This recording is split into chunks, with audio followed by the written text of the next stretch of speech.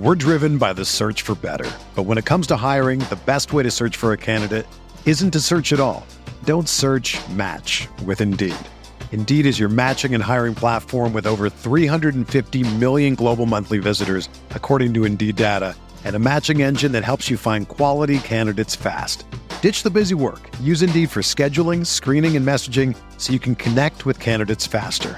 Leveraging over 140 million qualifications and preferences every day, Indeed's matching engine is constantly learning from your preferences, so the more you use Indeed, the better it gets.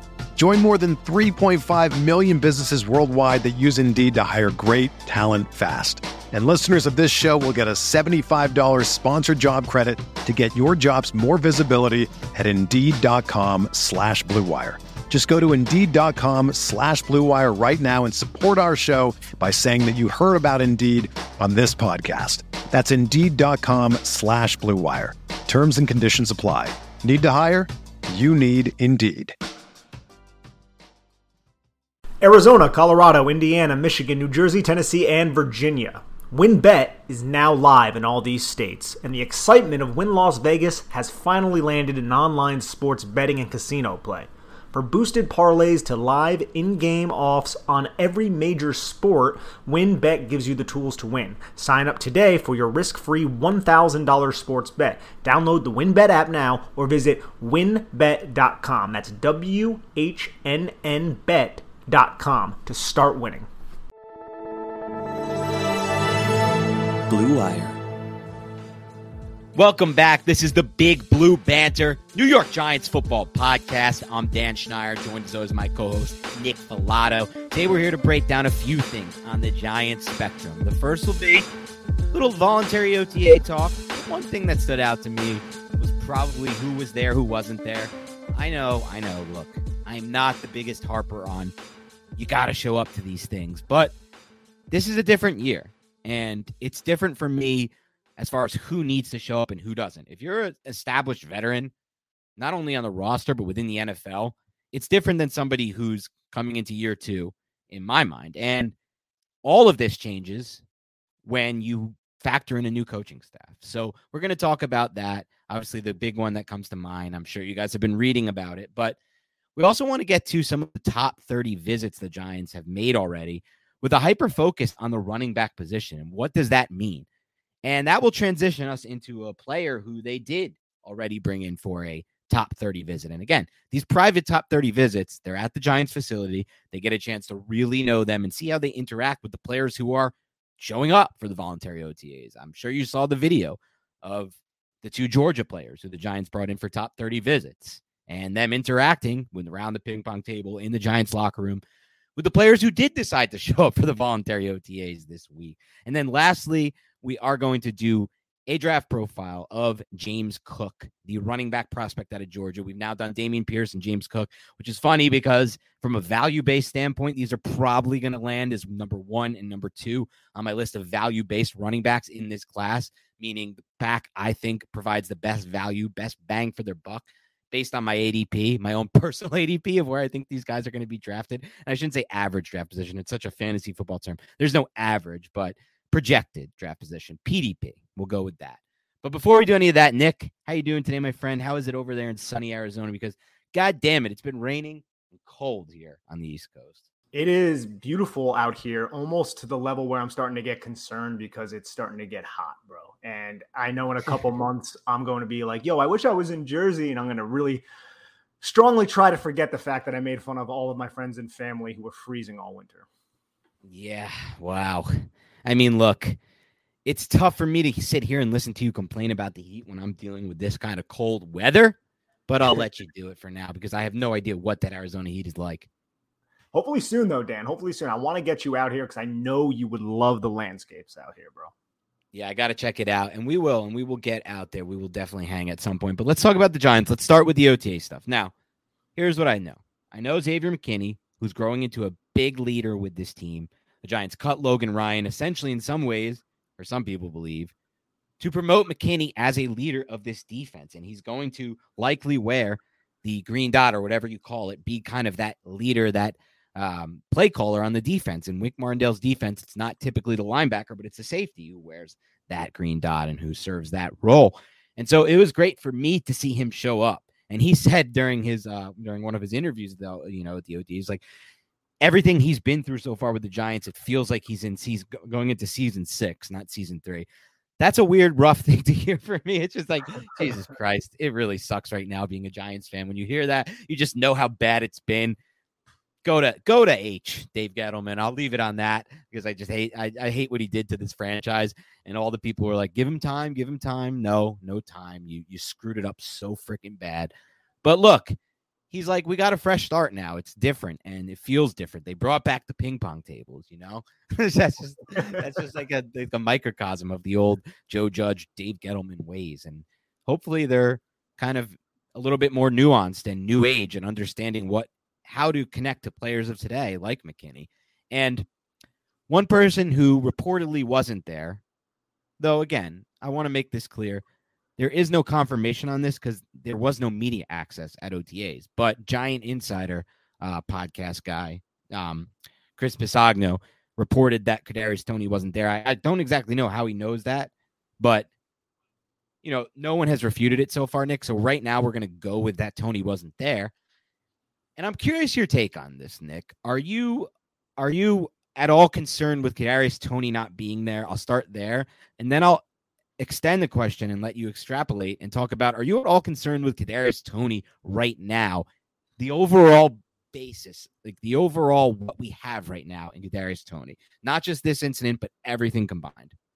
I think that's where it is concerning, right, Dan? This has become a trend of Kadarius Toney, a pattern, if you will. And I don't need these players, these NFL players, these adults to be obsequious and be like a servile type of player for their coaching staff. But I would like them to show up to voluntary workouts, specifically when there is a new coach and a new general manager in town, and you're trying to appeal and ingratiate yourself towards those new entities on your team. And it's not something that Kadarius Toney reportedly did. Now, I don't know if there is a contract bonus or a lack of contract bonus that says if you're at voluntary workouts, you get X amount of money, and how that really works with Kadarius Toney. I'm not really 100% sure on the specifics there. But one thing I am certain of is I want you to want to learn this new offense. I want you to want to be there. I don't think this is the end of the world, but it's definitely not something that is encouraging to hear given the past things that we kind of seen from Kadarius Toney. Yeah, and a lot of people have reached out to me because, I did tweet that I am concerned with him not being there for the reasons you mentioned, Nick. 1, new coaching staff, and you want to put a good foot forward. 2, it's all about trying to be the best at your craft and that drive to be the best possible receiver in the NFL. We all saw what Kadarius Toney was capable of from a pure athletic, physical trait standpoint last year. I mean, he came in as a raw route runner and ran some of the sickest routes we saw. We saw him completely destroy Trayvon Diggs on a route against the Cowboys early in the season. We saw him have a 10-plus catch, 100-plus yard game that he took over in a lot of ways. We saw him do a lot of different things that made you think, oh my God, this could be an alpha wide receiver one of the best players in the NFL. But guess what? The Giants were big believers in him as a prospect. That's why they felt like they could trade back and draft him. And they saw the same things, and they probably saw that game and said, how we did it. Look at our scouts. We figured this whole thing out. We got one of the best talents in the draft at 20. But guess what? All the teams that passed on him and took wide receivers before him, or even the teams that took wide receivers after him, because I'm convinced the Jets would have taken Eli Moore over him. I know I would have taken Eli Moore over Kadarius Toney yesterday, today, tomorrow, today, for the rest of the time. And as far as Rashad Bateman goes to the Ravens, I had him rated higher, and I still would have taken him over Toney, because part of the evaluation isn't just what they're capable of from a physical trait standpoint and what their ceiling is. It's also, do they want to be the best at their position? Do they want to buy into this thing full time? Do they want to work on their craft? And do they have an injury history that you think might translate to the NFL? Can they hold up at the next level? So far, I'm not sold that Kadarius Toney wants to be the best wide receiver in the NFL, the best player at his craft. If you listen to Michael Jordan and some of these greatest athletes of all time, they'll tell you what made them the best is that they want their competitive drive, that they wanted to be the best possible player that they can be. I haven't seen enough to sell me yet that Kadarius Toney wants to be the best receiver in the NFL, I know if he's going to live up to his hype, he's going to have to want that. And I know that his injury history is troublesome to me, Nick, because when he was drafted, I talked to somebody who used to work down on that Florida football team and cover them on the college paper. And he told me, look, I was like, what happened? Toney looks unbelievable on tape. What's the deal with him? He's like, well, honestly, we didn't really get a chance to see it until this last season. He's been injured his entire career at Florida. Comes into the Giants and has an injured first season with the Giants. You know, when you have these build-up injuries, these continuous injuries that plague you for a long time, it makes you a little bit more, in my mind, susceptible to reoccurring injuries. So right now, for me with Toney, the ceiling's obviously there. We saw it last year. I think he has a higher ceiling than Elijah Moore. I think he has a higher ceiling than Rashad Bateman. Hell, someone could probably talk me into saying he has as high a ceiling as Devontae Smith in some ways, which is crazy to think about. But I just felt like he put on tape some things that no one else really in this class put. But it doesn't really matter if he's not going to buy into this thing full time, if he's not going to want to be the best possible receiver he can be, and if he's not going to stay healthy. Exactly. And that's only if, obviously, that report is true, which we can't 100% confirm. But a lot of people have not refuted it, as you said before. I don't think there's a way to look at this situation and say there isn't some concern that comes with the situation. I don't think it's the end of the world, but this trend that has been set is, to use this word again, a concerning trend. I don't think there's any way around that.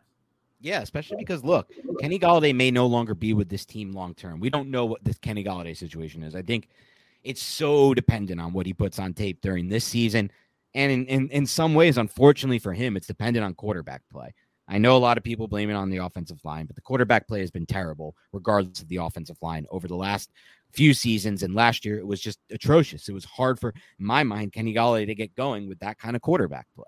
And at times, as we said during that first Mike Glennon start, it's almost like, really, it took us 15 weeks to throw a back shoulder to Kenny Golladay. And, you know, it just wasn't there between Golladay and Jones. They didn't have that rapport for some odd reason. They didn't have a good connection. And so the book's still out for Golladay, but he's an older prospect regardless with an injury history himself. So the Giants kind of need someone to step in and be the wide receiver one long-term for this team. So they don't have to add another position to their ridiculous list of needs. And that guy is Kadarius Toney. He's by far and away the prospect that needs to fit that billing right now on this roster. So I want to see him step up, and I want to see him show up to voluntary OTAs and act like somebody who wants to be the focal point of this offense moving forward, the face of this offense moving forward, someone who they can build around, someone who they're confident in building around. And I when he doesn't show up, if he didn't show up, it says something to me. And I'll just say this thing, Nick, because I found it so ironic, and I tweeted about this as well.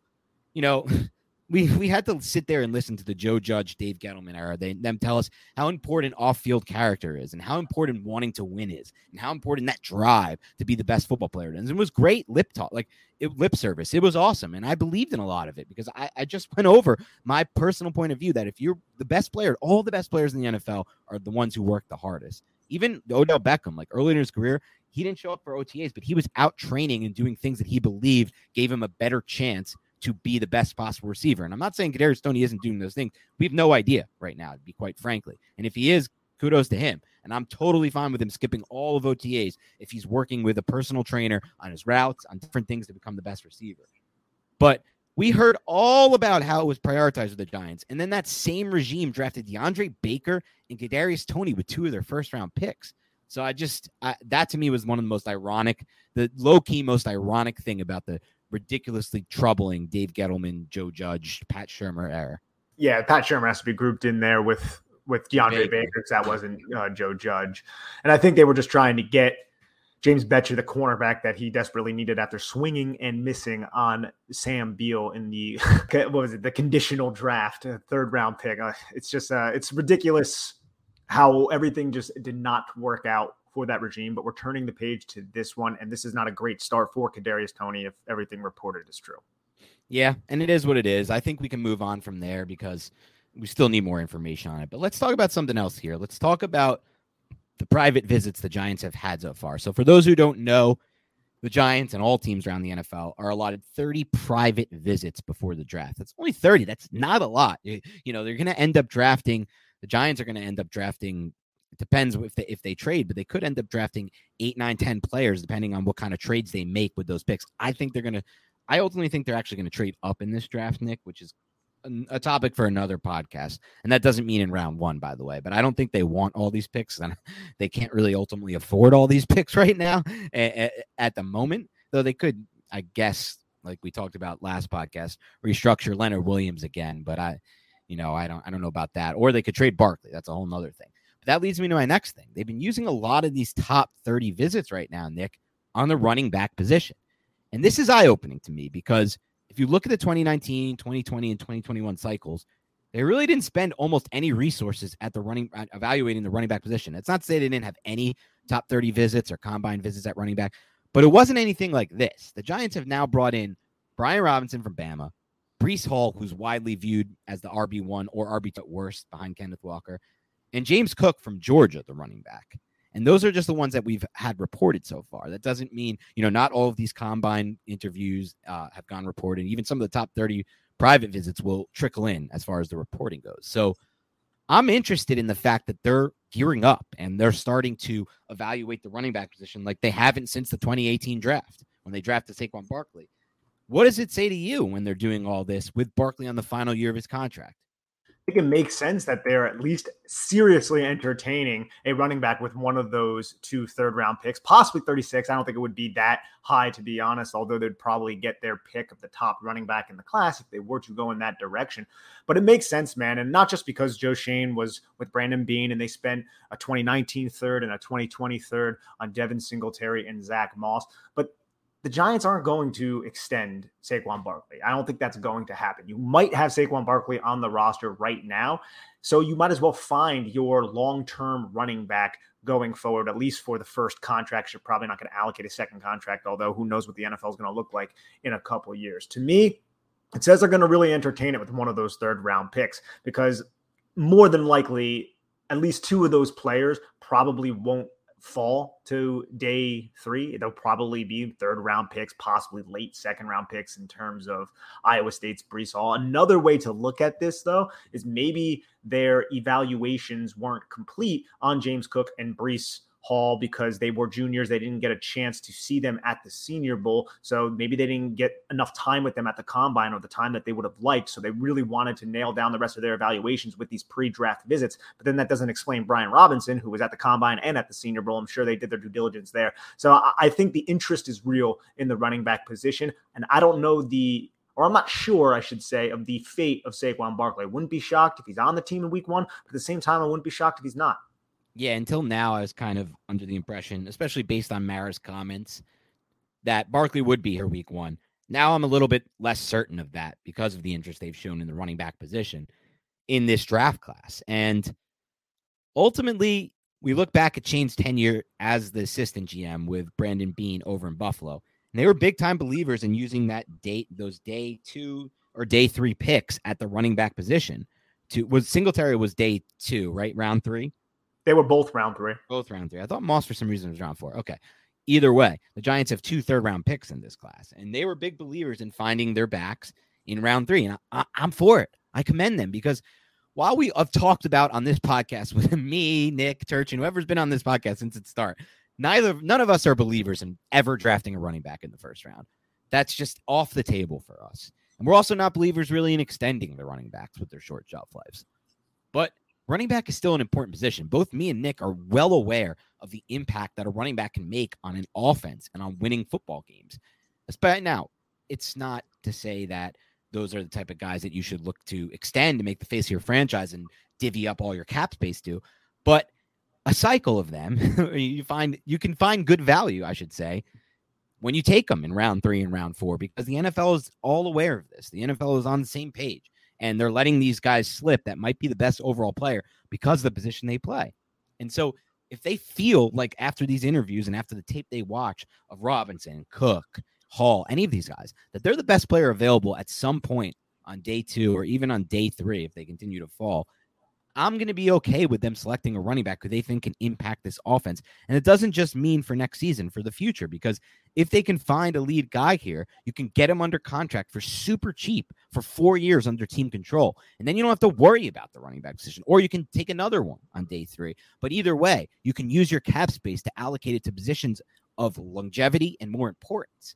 And so, and obviously the positions that pay well in the NFL that you have to worry about players asking for bigger contracts in. So I'm definitely for it. I would be okay with taking a running back on day 2. I'd rather it be on day 3 personally, Nick, and we'll get to that with the James Cook evaluation.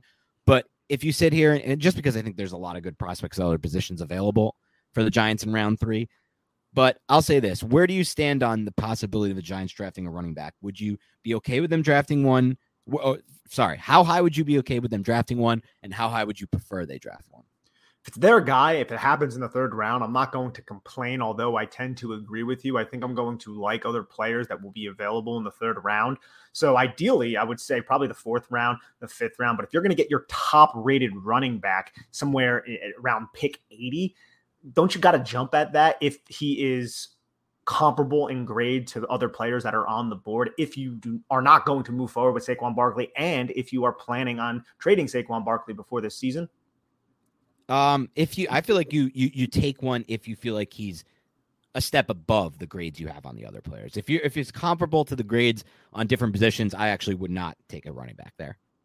And I think that's actually a very, very fair point, because like we've said several times, Dan, this is a deeper draft. There's going to be people that we're probably going to really like around pick 80, around pick 100. So I can see a scenario where they might overdraft a running back, and then we come on this podcast and we're like, oh man, I really wish they went with, this interior offensive lineman, or I really wish they went with this tight end, because then that tight end was selected before, and then we had to settle for another tight end later that's not nearly as good. I can see that scenario play out. And there's so much that still has to happen. And that's why this conversation is somewhat fascinating. I don't want to say frustrating, but we just don't know what exactly is going to transpire and who will actually be available. But just kind of looking at the class as a whole, I think I'm going to like other players. But if it happens in the 3rd round and there aren't a lot of other players, I'm not going to throw a big fit about it.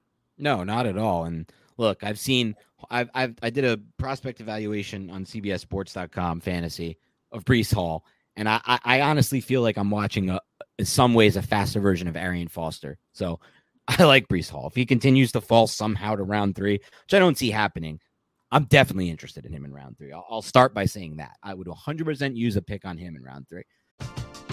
We're driven by the search for better. But when it comes to hiring, the best way to search for a candidate isn't to search at all. Don't search, match with Indeed. Indeed is your matching and hiring platform with over 350 million global monthly visitors, according to Indeed data, and a matching engine that helps you find quality candidates fast. Ditch the busy work. Use Indeed for scheduling, screening, and messaging so you can connect with candidates faster. Leveraging over 140 million qualifications and preferences every day, Indeed's matching engine is constantly learning from your preferences, so the more you use Indeed, the better it gets. Join more than 3.5 million businesses worldwide that use Indeed to hire great talent fast. And listeners of this show will get a $75 sponsored job credit to get your jobs more visibility at Indeed.com/Blue Wire. Just go to Indeed.com/Blue Wire right now and support our show by saying that you heard about Indeed on this podcast. That's Indeed.com/Blue Wire. Terms and conditions apply. Need to hire? You need Indeed. When you need mealtime inspiration, it's worth shopping Kroger, where you'll find over 30,000 mouth-watering choices that excite your inner foodie. And no matter what tasty choice you make, you'll enjoy our everyday low prices, plus extra ways to save, like digital coupons worth over $600 each week. You can also save up to $1 off per gallon at the pump with fuel points. More savings and more inspiring flavors make shopping Kroger worth it every time. Kroger, fresh for everyone. Fuel restrictions apply. Some of the other guys that we're going to get to, Brian Robinson, and today we talked about Dameon Pierce last week. Today we'll talk about James Cook. I don't think I'm going to want to use a round 3 pick on any of them, except for maybe the guy we talk about today, Cook. But even then, I'd prefer to wait and try to value play it and see if you can get him at the top of round 4 on day 3. But we'll talk about that in a moment. But as far as, whether to use that pick or not, for me, the cutoff is definitely 36. I would be pretty disappointed if the Giants did use a pick at 36 on the running back position, especially considering there really doesn't, to me, feel like there's a Nick Chubb in this class or a Dalvin Cook in this class. Personally, while I like Breece Hall, I just feel like he's not at that level. And I don't know how you feel about that either with Hall or with Kenneth Walker for that matter. But even so, I'm still not really in the business of trying to find the Nick Chubb, Dalvin Cook outliers in round 2. I'd rather try to get my play in round 3 or round 4. Especially since the NFL is a copycat league. How many day 3 picks did we see last year just come into the NFL and automatically be huge contributors? Khalil Herbert, you had Ramondre Stevenson, you had Elijah Mitchell. Doesn't mean the Giants won't take a day 3 running back, but it does mean that you can find value later. And that's why this position has been somewhat depreciated over the last several years, is because there's a lot of players who can step in and have an impact.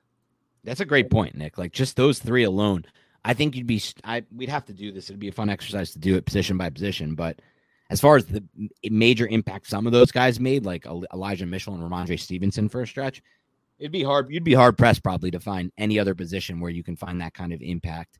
Even if you just think of like the skill positions, like wide receivers, there weren't really any day 3 guys that stood out to me. Was Nico Collins a day 3 guy? Or I think he was drafted a little earlier in day 2. Yeah, Nico Collins, it was either the 4th round or late 3rd round. I could pull it up. It was late 3rd for the Texans. But regardless, even if it was just him, there wasn't really too many other major impact players drafted late in this class. So definitely something to keep an eye on as we move forward, targeting the running back position. So, Dan, I think it's safe to ask. I mean, you bring a guy like Trayvon Walker into your facility. You know the Giants need edge rushers. And we know that Joe Schoen, coming from the Brandon Bean tree, really values these long, physical type of edge rushers. How interested are the Giants actually in Trayvon Walker? Because I can easily see a scenario, if they do retain both of those picks, which I'm not 100% certain if they will, but if they do, where Trayvon Walker is on their short list. Oh, he could definitely be on their short list. When you look at the track record, like you said, with Schoen, and just the upside, the ultimate upside with a player like Trayvon Walker, you could easily see, and even like, the Giants might even feel like, oh yeah, he didn't play that many snaps, he didn't have that much production, but that they may feel like that's a good thing, because they may feel like if he did do all of that, and if he did have a different role on that defense or was on a different defense, he might be the number 1 pick, clear cut. And so if they feel that way, I think they take him at 5 because they feel like they're getting a great value there and one of the higher upside picks of the draft. I haven't studied Walker as much yet as of these other edges, so I'm curious to get your take on him, because I know you've actually started to do some film work on him. Yeah, man. I mean, dude's this big, this size, shouldn't move like that. If you go to Mock Draftable and you check out his spider graph, it's almost just fully filled out. It's really remarkable to see. And the length that he has, over 35-inch arms, over 84-inch wingspan, almost 11-inch hands, with a 1.62 10-yard split at 272 pounds. None of that can be taught. There are not a lot of players coming from college football into the NFL with his athletic and size profile. They're just not built that way. Now, the production is the issue. He just didn't produce. He didn't have a high pass rush win rate. He wasn't sacking the quarterback consistently. Now, Georgia's defense doesn't necessarily maximize those abilities for Trayvon Walker, but at the same time, you got to look at his first step. You got to look at the power and the strength that he possesses. He's very, very violent, and he's very, very physical, and he has the quickness and explosiveness. So that should suggest somebody who can win the one-on-one matchup. He just didn't do it because he is very, very raw. He needs a lot of help with his ability to shed. He's one of those guys who's going to try and attack with power, and then once he can't win with power, then he's kind of just stopped or stalemated. So I think the use of hands must improve. It has to improve. I think it definitely can improve. So all of those things intrigue me about Trayvon Walker, and it's a lot of projection. It's a risk. It's prognosticating because you didn't necessarily see it.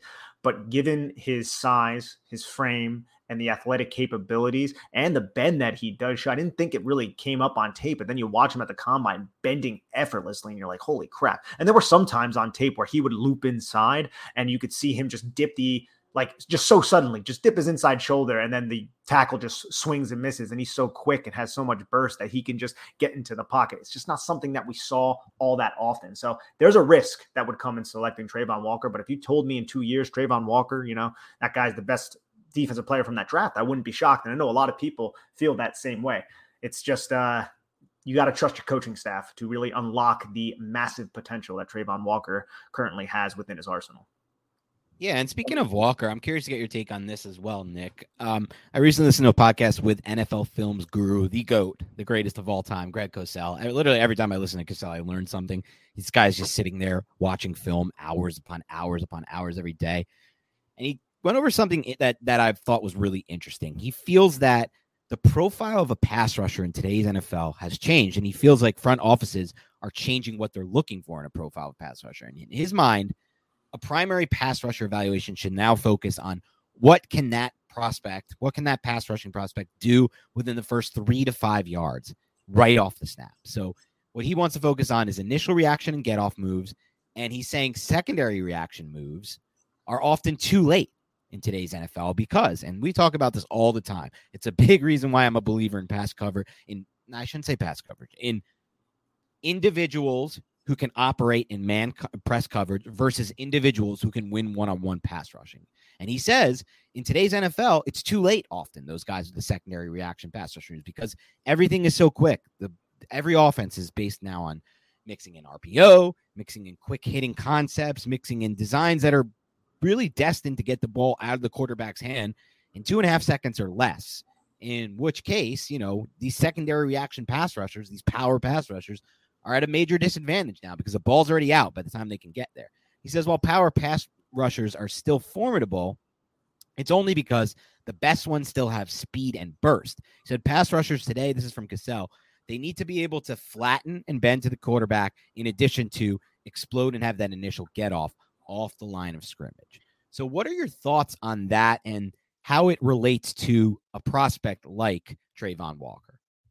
Yeah, so Trayvon Walker, like I said, I feel like he's somebody who showed more bend when he was running like the figure 8 drill and his combine work than he did necessarily when he was asked to bend the edge. But the problem with that is he wasn't really asked to bend the edge too much at Georgia. He, to me, strikes me, does have the explosiveness. He is quick twitch, but he's not the Boye Mafes or the Arnold Epichettis of the world, who are much more, I think, 0 to 100 than a Trayvon Walker. I feel like he's much more based on power. Now, that's just him as a pass rusher. Can he develop those quick moves and then use the burst that he does have to gain an advantage? Yes. But another element of Trayvon Walker's game, which I didn't mention before, is his excellent run defense and his length that he has. So I think the length could also be a disruptive nature as a pass rusher, not just because he's going to be able to keep tackles away from his chest when he's fully taught on how to maximize his length, but he can get those arms in the air, and those are tree trunks, bro, to kind of just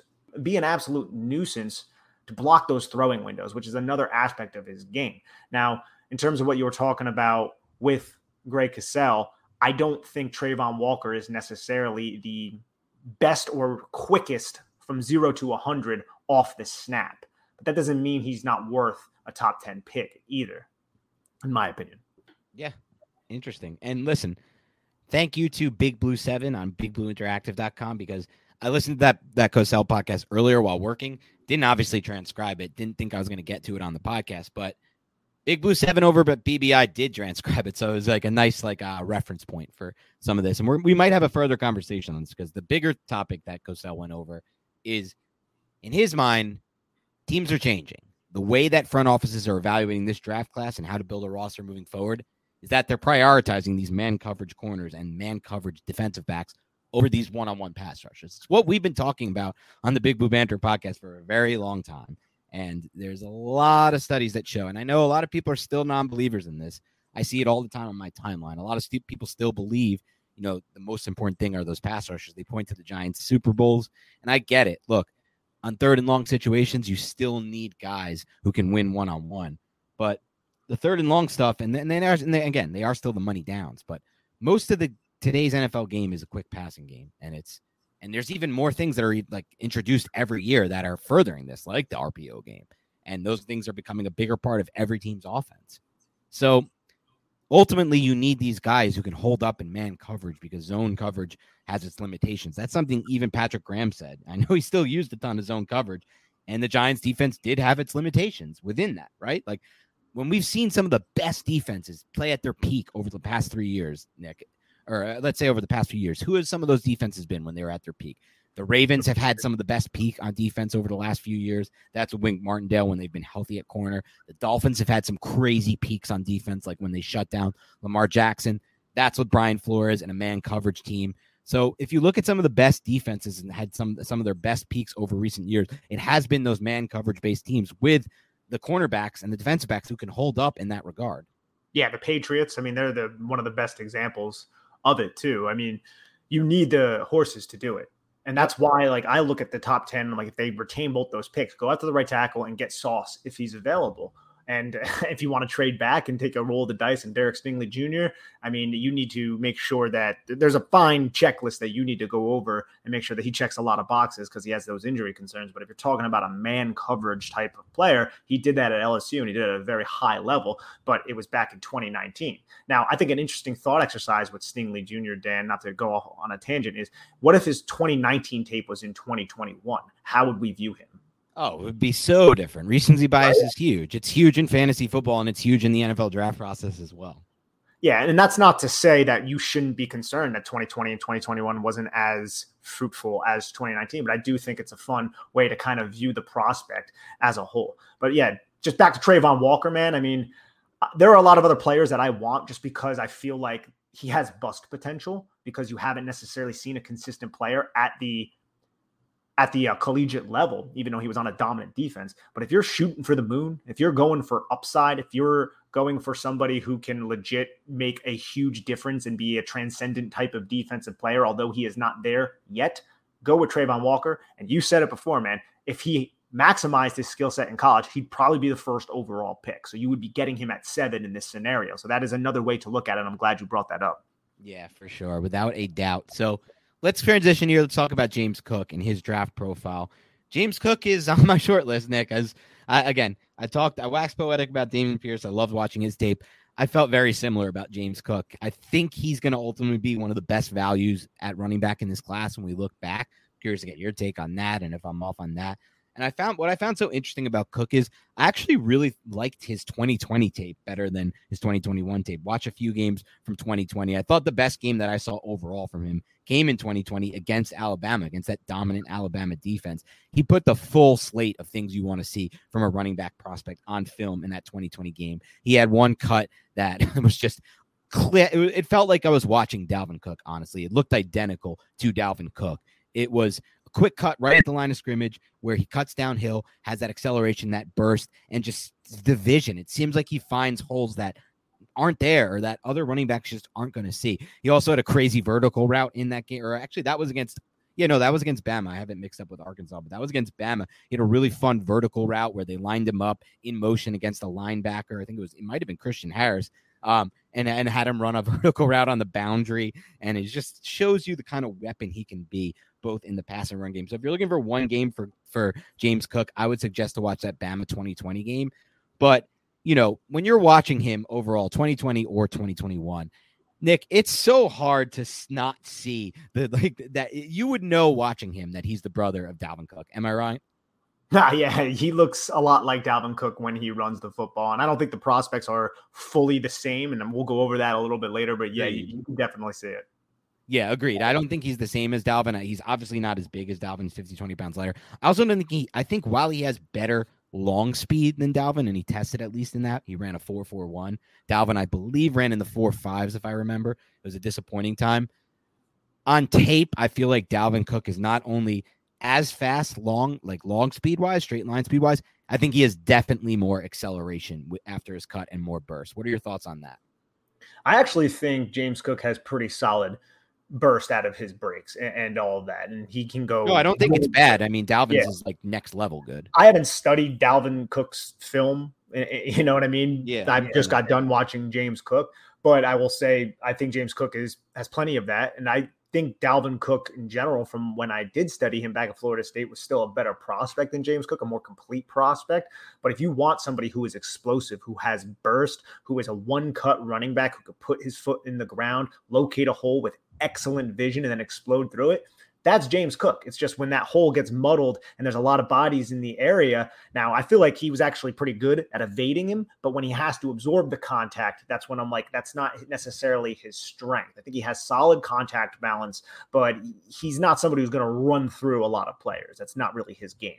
He didn't run through a lot of players, and you're right. He is not someone. His contact balance was okay. It wasn't anything I thought was amazing. His ability to break tackles and create after contact isn't great, but I don't know if that's necessarily Dalvin's game either. Dalvin wins with the vision and the very little wasted steps and movement from that standpoint, and the cutback ability. I mean, and that goes hand in hand with the vision. And I thought I saw a lot of the same from James on tape. So before I go any further on the things I like about him, I do want to ask you to give us his strengths after watching Cook on tape. Yeah, so I just got done doing, actually last night, a Big Blue View YouTube video. So if you guys want to head on over to Big Blue View, I broke down about 15, 20-minute video on James Cook. And I love his footwork. I love his ability to press the line of scrimmage. I love how he manipulates angles of defensive backs once he is in space and he's square to say the safety. I think his vision at the mesh point was very, very good. He goes and he reads and he looks at his landmark, and then he decides what he's going to do based on that secondary flow. If that linebacker scrapes too far over the top, he's going to hit that hole. And I felt like he did a really good job kind of judging all of that. So in terms of him being a running back in the backfield, not just his receiving upside, I feel like there is a lot there. Lightning quick feet, really feels the cutback lanes very, very well. Like I said, solid contact bounce, but I would agree with you. It's not necessarily one of his biggest strengths. I think he's patient, and I think he is a smart running back. Now, when you talk about his receiving ability, he had several plays where he aligned outside to the field side sometimes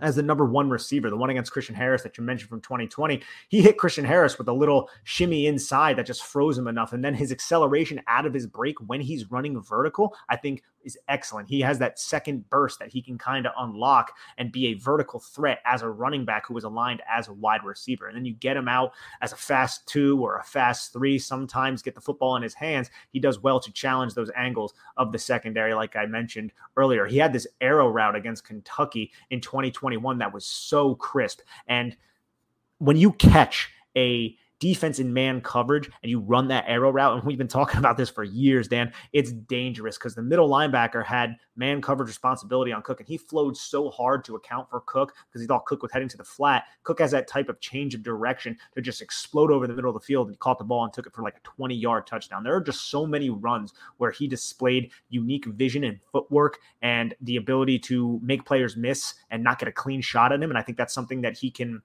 utilize to maximize his lack of ability to really absorb big contact. I feel like he did a good job against Tennessee doing that, where there was a bunch of bodies around him and he was able to kind of jump around them and evade them and then find the hole and explode for, I think, a 17-yard gain. So he has all of that within his skill set. I think he can improve as a pass blocker. Again, physicality, something that I wish he had a little bit more of. But overall, I like James Cook, and I think he's going to be a weapon in the NFL. Yeah, I'm with you. And I think a lot of the traits you went over, I wouldn't say are the most elite of elite, but they're still really good. So the acceleration, still really good. The, like you said, the ability to kind of not have wasted steps, still really good. His ability as a receiver, still really good. But what sets him apart is the vision. And I think the vision is based on a lot of what you went back, and it's the processing. We've talked a lot in the past about, what's holding Saquon Barkley back so far at the NFL level. It's not just the injuries. It's in a lot of ways, in my mind, and I know you agree, been the processing, the mental processing. Why do these guys like Nick Chubb stand out without elite athletic traits? Because anyone who looks at Nick Chubb or Dalvin Cook, because Dalvin Cook really didn't test well at the combine, can tell you these guys aren't anywhere near as elite athlete as Saquon Barkley. But what they have is the nuances of playing the running back position. The processing, the mental processing, the ability, like you said, to set up the blockers, to understand where the safety's flowing, to understand different little things that give you, quote unquote, great vision. The vision is based on the processing. And that's what I see when I watch Cook. He's really very nuanced as a running back. And that to me has me super excited, even more so than, the little things, like not the little things, but the other things like his acceleration, his ability to have wasted movement, to not have wasted movement and steps. I really like him as a prospect, Cook. I understand the limitations based on the size and the fact that he was never used as a workhorse, but you can get this guy as a weapon on your offense in a 2-back system, and you can use him in a variety of ways. They used him in jet sweep motion. Like you said earlier, they used him lined up on the boundary as a receiver. I think there's different ways you can use him as a receiver as well within your offense. And when you factor all that in, he's definitely somebody I want to target. But one thing I want to talk to you about, which I thought was interesting, and I'm curious to get your take on this. I felt like he was a much, much, much better pass protecting back than I ever could have expected. Like, there were a couple of plays that stood out to me. There was a really good job from a processing standpoint. I believe it was 2021 game against Bama. Tim Smith was blitzing in, and he processes this fast enough which kind of should have been an unexpected blitzer. He processes it fast enough, makes the move to get to him in time, and cuts him down. And that gives Stetson the time to make the throw. There's also a really good block, I thought, in the 2020 game against Arkansas earlier in the season, where he just steps up and bodies a blitzer face up. And that shows something to me for somebody who's such a smaller, a much smaller player. Some of the best pass blockers in the NFL history from running back position aren't the biggest players. And some of the worst, or some of the ones who have struggled, have been some of the bigger players. I don't think size has anything to do with it, in my mind, from what I've seen. And I was curious to get your take on him as a pass blocker. Yeah, I mentioned it a little bit before. I think it's something that he can improve. I think he locates it well, but it's more of a strengthening. There were a couple reps where I think it was against Tennessee, where there was a second level defender who came in on him and then just turned him outside and then got a pressure on the quarterback. Then there was another, if we go back to 2020 against Florida, where he comes out and he was tasked to block a linebacker and the linebacker just turned him aside. I think the strength is the issue, but he does sink his center of gravity. And I also saw, and I think this is to your point here, him cut a couple guys at the knees or lower, and he did a good job executing those blocks. And I also felt like there was this play in 2020 where Zach Carter was rushing off the edge, engaged with a tackle, and he added the chip. And when he adds the chip, I feel like it's pretty effective and it gives enough of a blow to just stop that edge rusher who is currently involved with a tackle in his tracks. I don't think it's the worst part of his game, but I do think the 199-pound frame will hold him back a little bit. He needs to be excellent with his technique and maintain that low profile in order to be as effective as a pass blocker. And I would agree, man. Think about some of the best pass blockers in the NFL. James White, very good pass blocker, not the biggest dude. Deion Lewis, very good pass blocker, not the biggest dude. So I think if you are that small, you just need to make sure your technique is perfect. And Cook, I don't think his technique is deficient, but I think he could stay a little bit lower and maybe not lean as much into it and anticipate the contact, which is something I saw. Again, I don't think it's the biggest deal in the world, but I wouldn't say that pass blocking was something that he was excellent at. Yeah, that's fair. Definitely not saying he's excellent at it. I guess I came into it, Nick, thinking he was going to be really bad there and an immediate liability. And instead I came out of it thinking like, okay, he might be able to hold his own here. So, yeah, and I think that's a good way to look at it, to be honest. I do, because I expected something similar, and I tried to get that out of my brain when I'm doing an evaluation, because it's like, yeah, I thought he was going to be really bad. He's not terrible at it, but he's still not really good at it. So I try to rationalize it in my brain to not go into my evaluation thinking that he's going to be bad. And then when he's better than I expect, then I make him better than what he actually is, if that makes sense. Yeah, that's fair. That's totally fair. So I see him as a potential weapon immediately for the Giants, and I see him as somebody who may ultimately be even better player at the NFL level, just based on the fact that his limited, I guess, reps at the collegiate level. So I'll say this, Nick. How do you feel in regards to those two things? As far as, do you also kind of agree he could be a really nice value play for the Giants and at the running back position? And also, where would you be comfortable with the Giants drafting him?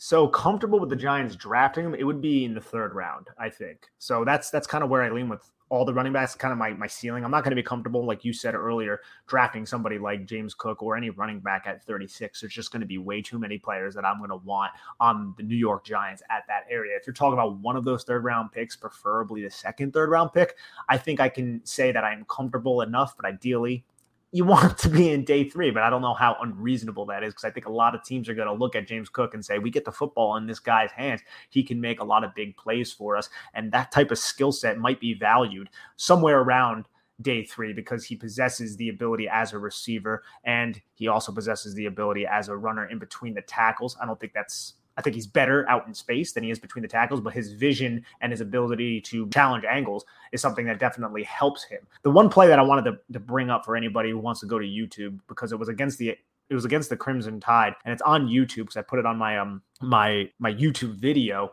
was the play against Alabama in the national championship game. Because I talk about how he makes angles tough for secondary, so I want to really highlight that. And this was a shotgun run with James Cook offset to Stetson Bennett's left, and it was a counter run. So the play side guard is going to pull to kick out the end man on the line of scrimmage. The backside tackle is going to locate the most dangerous man. James Cook presses the play side so hard that Christian Harris floats over the top, and that allows the double team ace, or actually the double team deuce block, to take effect where the tackle climbs, and then he can locate Christian Harris, because Christian Harris watches James Cook and he's flowing to get James Cook. But in doing so, he flows right into the offensive tackle. So that eliminates Christian Harris and automatically creates this cutback lane where the safety is going to be the only player in the backside B gap. So once James Cook notices that, he puts his foot in the ground and explodes through that gap, and the safety over pursued as well. So now James Cook is square to this safety, and the safety doesn't have the athletic ability to really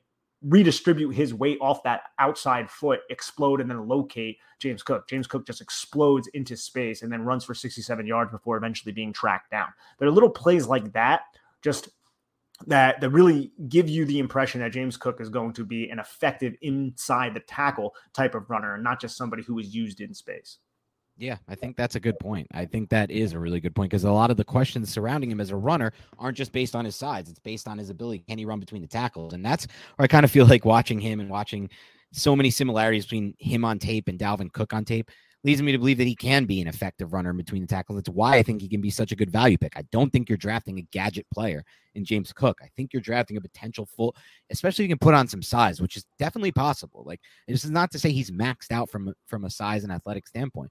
If you can put on a little bit more size and strength to lead to a more durable role, or to lead to a more durable projection, I would say, I think he can be your lead back on an offense that, like most offenses should be in 2022, is using multiple backs.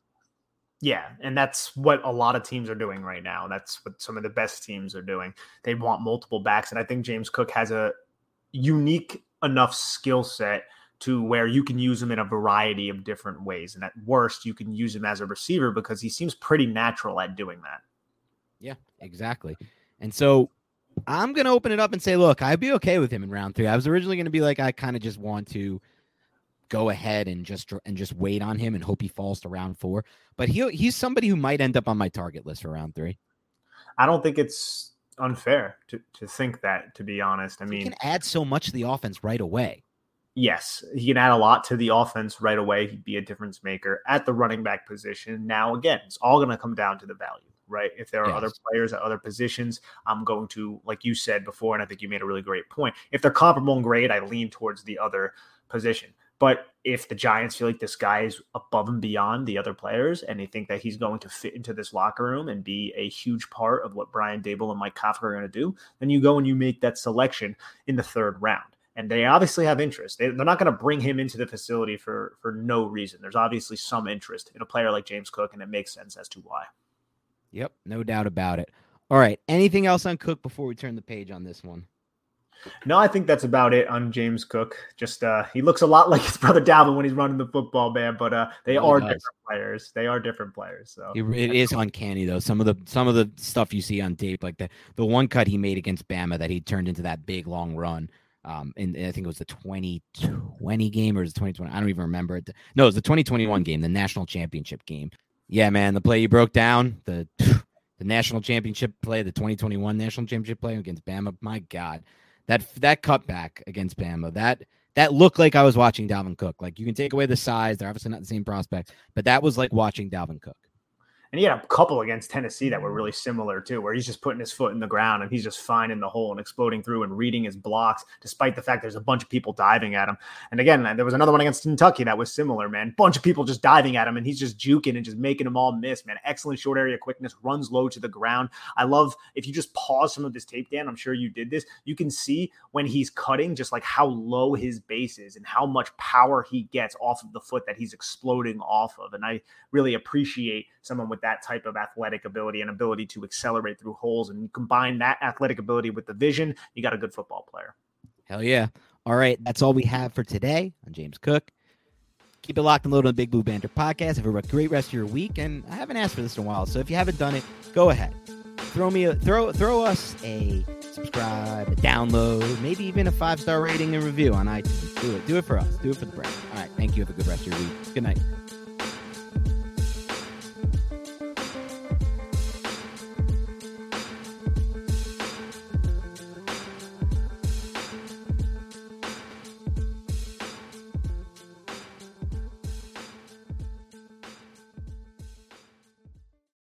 It's happening daily. We're being conned by the institutions we used to trust. The mainstream media is distracting us with meaningless headlines instead of focusing on the harsh realities facing American families. Time is short before something big happens, and that's why so many folks are preparing. They're becoming self-reliant by investing in emergency food storage from My Patriot Supply. Go to MyPatriotSupply.com and secure 4-week emergency food kits for each member of your family. Each kit contains tasty breakfasts, lunches, and dinners, averaging over 2,000 calories per day. Save $50 on each 4-week food kit you purchase. Plus, get free shipping on Ready Hour 4-week emergency food kits. You're not ready if it's not Ready Hour foods. At My Patriot Supply, you can also get solar power generators, water filtration units, heirloom seeds, and survival gear. Order by 3 p.m. and your unmarked boxes ship the same day. Shop MyPatriotSupply.com today. MyPatriotSupply.com.